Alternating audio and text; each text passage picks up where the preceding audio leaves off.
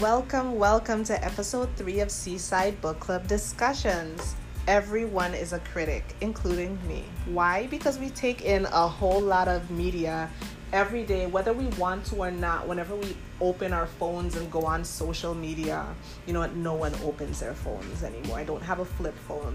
I have an iPhone like a lot of other people. So, you know what? Get on my phone, unlock it, And one of the shows that I saw recently, kind of got into because I had nothing else going on, was Insatiable. I know it's old. I saw a lot of media backlash on it, like I think last year. There's like another season that is on now. I haven't gotten to it yet, but this is just my blurb.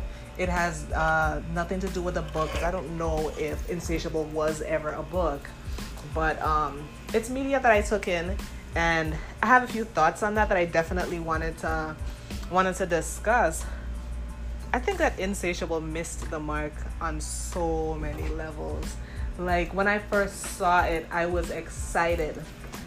I'm a person who has been yo-yo dieting and having, a lot of successes and drawbacks as far as weight loss goes. I lost 115 pounds at one point earlier in the year, gained about 40 of that back because I do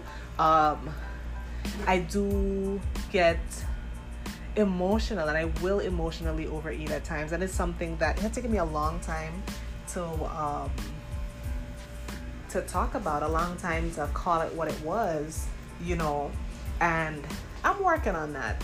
But either which way, I'm a big fan of fat fashion, plus size fashion. I enjoy shows like Shrill. That's really good. I enjoyed books like Dumpling, so that's something that I really enjoyed because these were plus size characters living their lives and just having really great moments of self-discovery, self-acceptance, and I thought that Insatiable was gonna be it. There's a really great actress that was on the Disney Channel, and she was doing her thing. And I thought that it was going to be one of those great coming-of-age stories and that there would be some wonderful self-acceptance. Like, I will say, there are a lot of moments that I've seen within the show in which she goes back to fat thinking, feeling like there's always that fat person inside of her, although she lost the weight. But all the over promiscuity, like, I want to like the show. I sat through, I think, about 10 episodes on that first season. And, I know it's going to have quirky, like, funny moments. I know there's going to be moments where the characters do dumb things. And there's going to be a lot of cheap jokes that happen simply because of the fact that you want the viewers to laugh and enjoy themselves. But I just feel like people who are plus size, people who need that representation, who look forward to seeing that diversity within the media, I feel we're sorely let down. Me as a member of that community, regardless of what weight I am, I was also let down. Yeah, she lost the weight.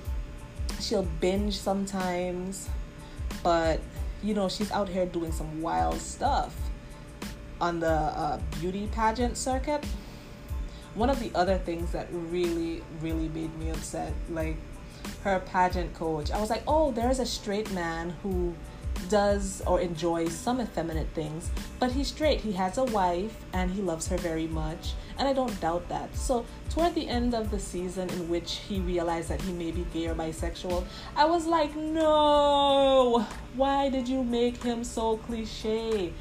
I would like to believe that there are men like that who just enjoy maybe dressing women, who enjoy pageantry, and who lead very successful lives, and who are comfortable in their sexuality.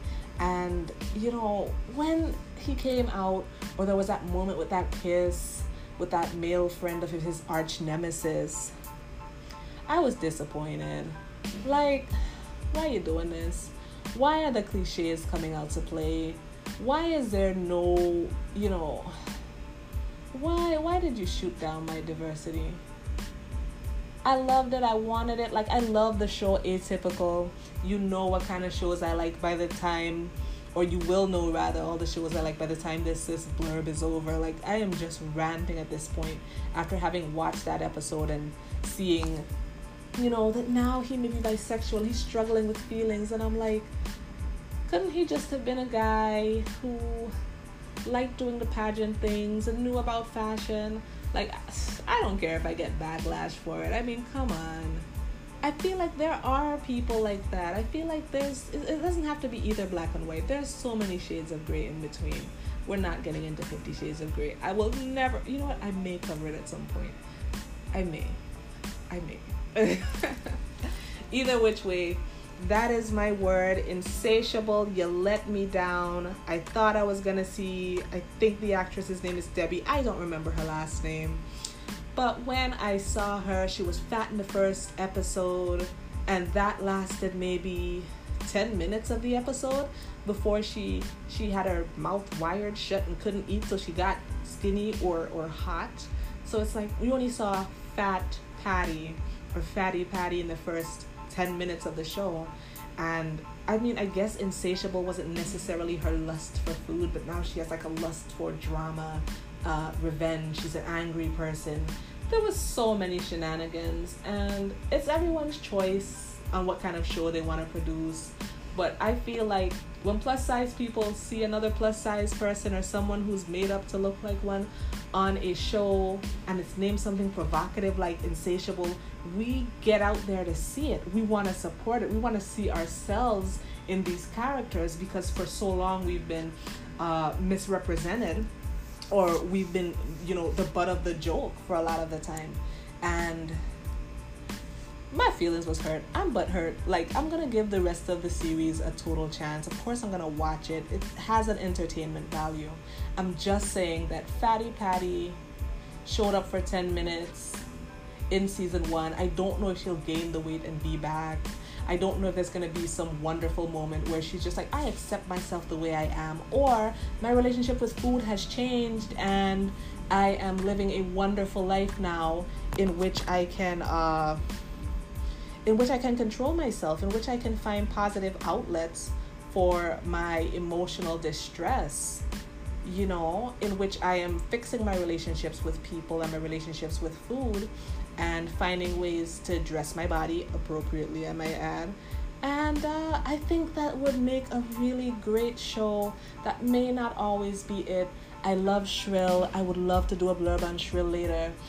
I love the fashions in Shrill. They're beautiful. They dress Annie, I guess the main character is Annie, so well. What I love about her is that she can be completely irresponsible at times. She loves to have fun. She has great friends.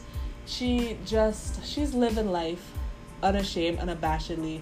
And it's not all about her weight. Like, she lives in this body. She has a political stance and political views on it. She's a great writer. But she's also just living life in her body, and it doesn't focus on her weight. You know, it doesn't focus solely on it. It seems like it's everyone else that has the issue, and they're just living in a world of people who feel like you're too big to fit within that world, and she's just fighting off naysayers just for the right to live unabashedly. And it's beautiful. And if you haven't seen Shrilla on Hulu, you should definitely check it out. For me personally, I don't get sponsors. I just come online and I talk because it's what I do very well. I like reaching out to individuals, and I definitely knew that when I first discovered podcasts, they were a great way for me to realize that there are people that are very much like me, you know, around the world, you know, to certain Facebook groups that I'm into, as well as friends that I've come to know. But podcasts in my earlier years when I first started college, that was real good. I would listen to people doing the OA meetings. I would listen to talk shows similar to this one. I would come to know the individuals, the hosts, the guests, what they were talking about. And sometimes when you think that you don't have anything creative or new to contribute, you might be surprised to see what kind of audience that you do attract, what kind of individuals will say, you know, hey, me too. And this is how I feel about Insatiable. That's how I feel about Shrill. And I am someone who enjoys a good Hulu and Netflix, and sometimes it's going to be about shows that I watch. You know, we're all bombarded by media.